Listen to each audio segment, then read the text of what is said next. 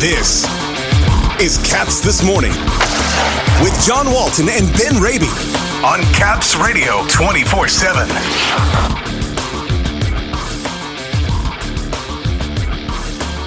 The scene shifting to Boston tonight for Game 3.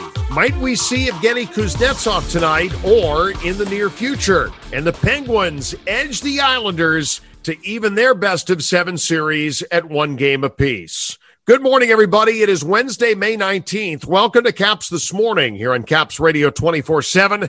Coming at you from Boston this morning, where the Capitals will look to get back on the winning side of the ledger in Game 3 tonight at TD Garden.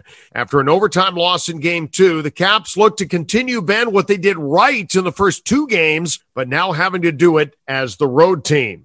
John, the Capitals, the best road team in the NHL during the regular season. I know that feels like a while ago now, but we'll see if some of that momentum carries over now into postseason play. Of course, from Boston's perspective, home ice advantage means they'll have the benefit of the last change, something they used to their advantage against the Capitals back in the regular season. And I'd imagine there's some matchups they'll look to take advantage of here. But the thing I'm actually most looking forward to seeing tonight in Game 3, especially early on, how both teams come out.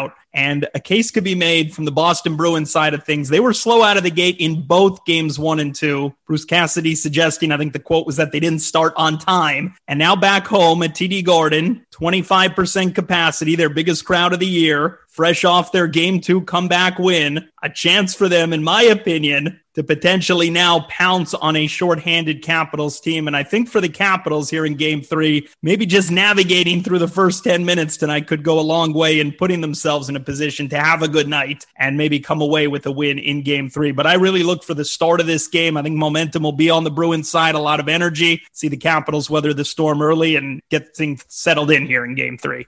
Here in Boston, Evgeny Kuznetsov and Ilya Samsonov are here. It's tough to imagine either gets in tonight after such a long layoff, but with Lars Eller a question mark heading into the morning skate today, then perhaps circumstances dictate that 92 needs to get back in the lineup tonight. Yeah, I think there's more urgency to get Kuznetsov in. I think the way Craig Anderson has played, we've acknowledged here, it at least buys you, if needed, the opportunity to be more patient, more cautious with Samsonov. I don't think there's a real need to rush him back. If you can get him in game shape and get him back in uniform, sure, that would be encouraging. But I think Craig Anderson right now holding down the fort.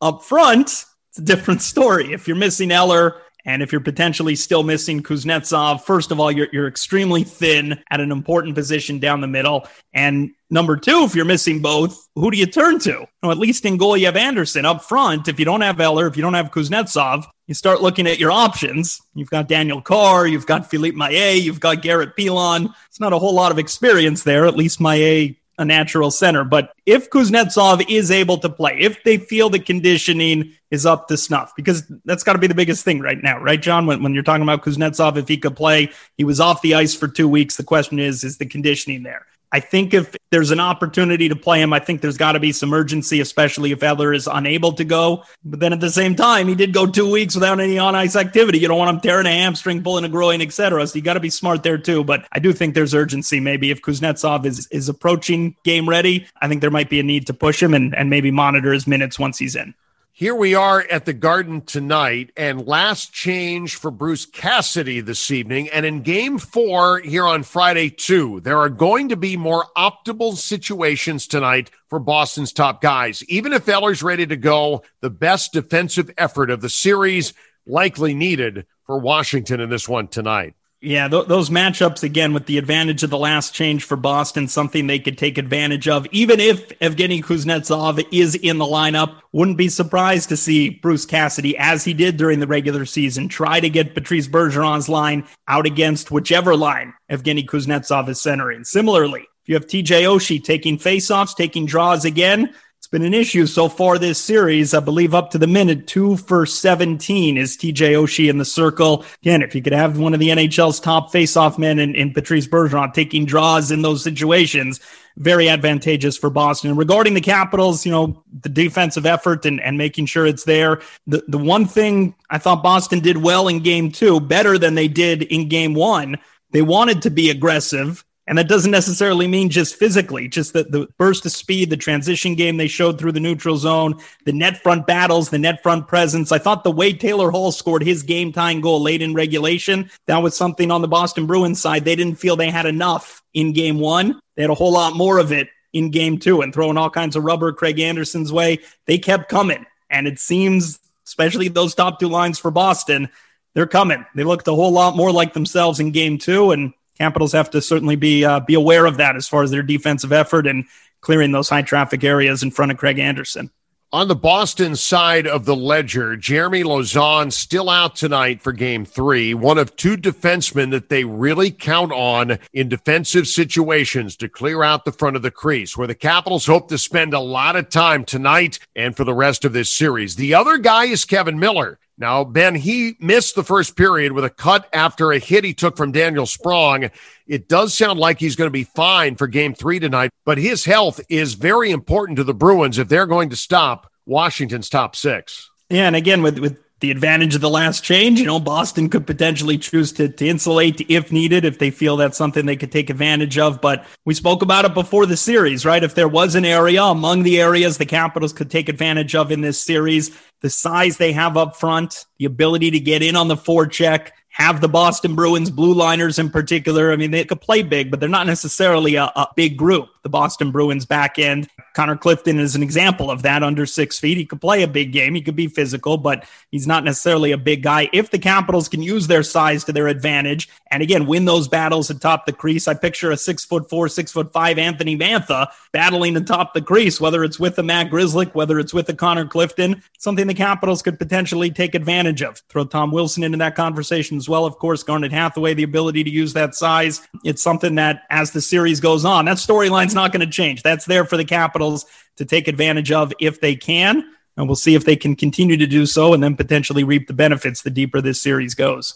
We called him an X factor in game two, and we raved about him on the show yesterday. But tonight, would love to see Anthony Mantha break through and find the back of the net. You'd like to think that when he snaps his goal drought ban, they're going to come in bunches. Perhaps tonight is that night as the Caps take on the Bruins here in game three. Yeah, that would be good. And then to start to find the back of the net as far as that top line is concerned with Mantha and Ovechkin and Backstrom, they've done a lot of good offensively and with the physicality. Now, again, especially for Mantha, just a matter of the finish. 7 shots on goal the other night. And what I liked too, John, was it was a mix. He had a number of shots where it was just the release, a shot off the rush. There were other opportunities where he was crashing and banging and top the crease, looking for greasy goals, rebound opportunities. He's done a lot of good, again, for a postseason newbie. Just the size that he has, the ability to carry the puck, to be hard to knock off the puck and win those board battles, those little things. Just a matter now, hopefully he doesn't get frustrated. He shouldn't, because he's been playing very well. And hopefully, to your point, the goals start to come for Mantha, who has shown a knack, at least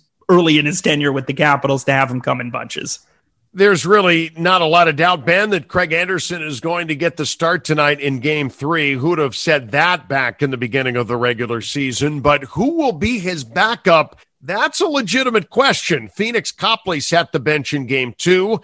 He could easily do that again tonight. But when will the coaching staff elect to dress Ilya Samsonov to be the number 2, assuming, of course, that Vitek Vanacek is still on the sidelines? Samsonov is back. He's been skating. You've got to get him in there, I would think, at some point, at least to be in that backup role if Vitek is unable to go. But when is that going to be? I guess we'll see tonight. Yeah, we'll see. And again, I wonder between Kuznetsov and Samsonov, too, if Samsonov might be the one who it takes just a little bit longer to get back in game action, game shape, needs the reps in practice, needs to, face the shots and the activity. Again, going back to when he missed time earlier this season for COVID reasons, he had the advantage. He had the benefit of the time with AHL Hershey, a conditioning stint.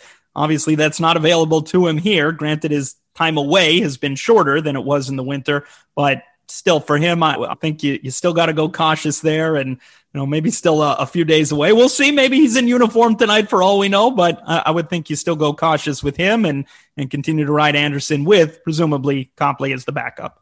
We take a look at action around the Stanley Cup playoffs last night, and within the East Division, the Islanders and the Penguins, Game 2 from Steel City. Brian Rust would lead off the scoring with a goal just 3:22 into the first period. Penguins an early 1-0 advantage. Later in the first, Jeff Carter would score his first of the postseason. That's just over 13 minutes in.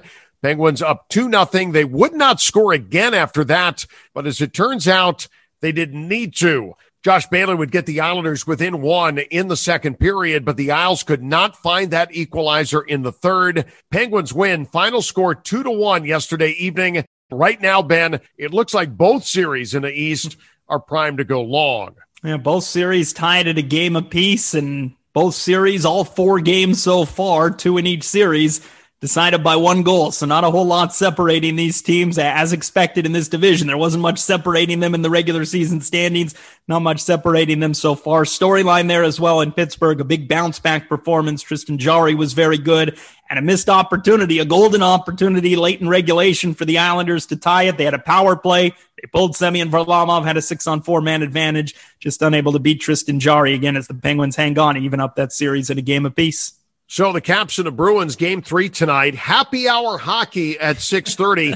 Caps game day coming up at 4 o'clock. Ben, what's coming up on the show this afternoon here on Caps Radio 24/7? Well, we'll continue to put the spotlight on Anthony Mantha, also talk face-offs, an area the Capitals still looking to improve on in this series, and we'll be joined by Tom Galiti from NHL.com. Coming up today, 4 o'clock, Caps Radio 24/7, CapsRadio247.com. The Capitals trying to get another lead in this series, all square at a game apiece. It's the Caps and the Bruins, Game 3 tonight at 6:30 from the Garden. Have a great game day Wednesday, Ben.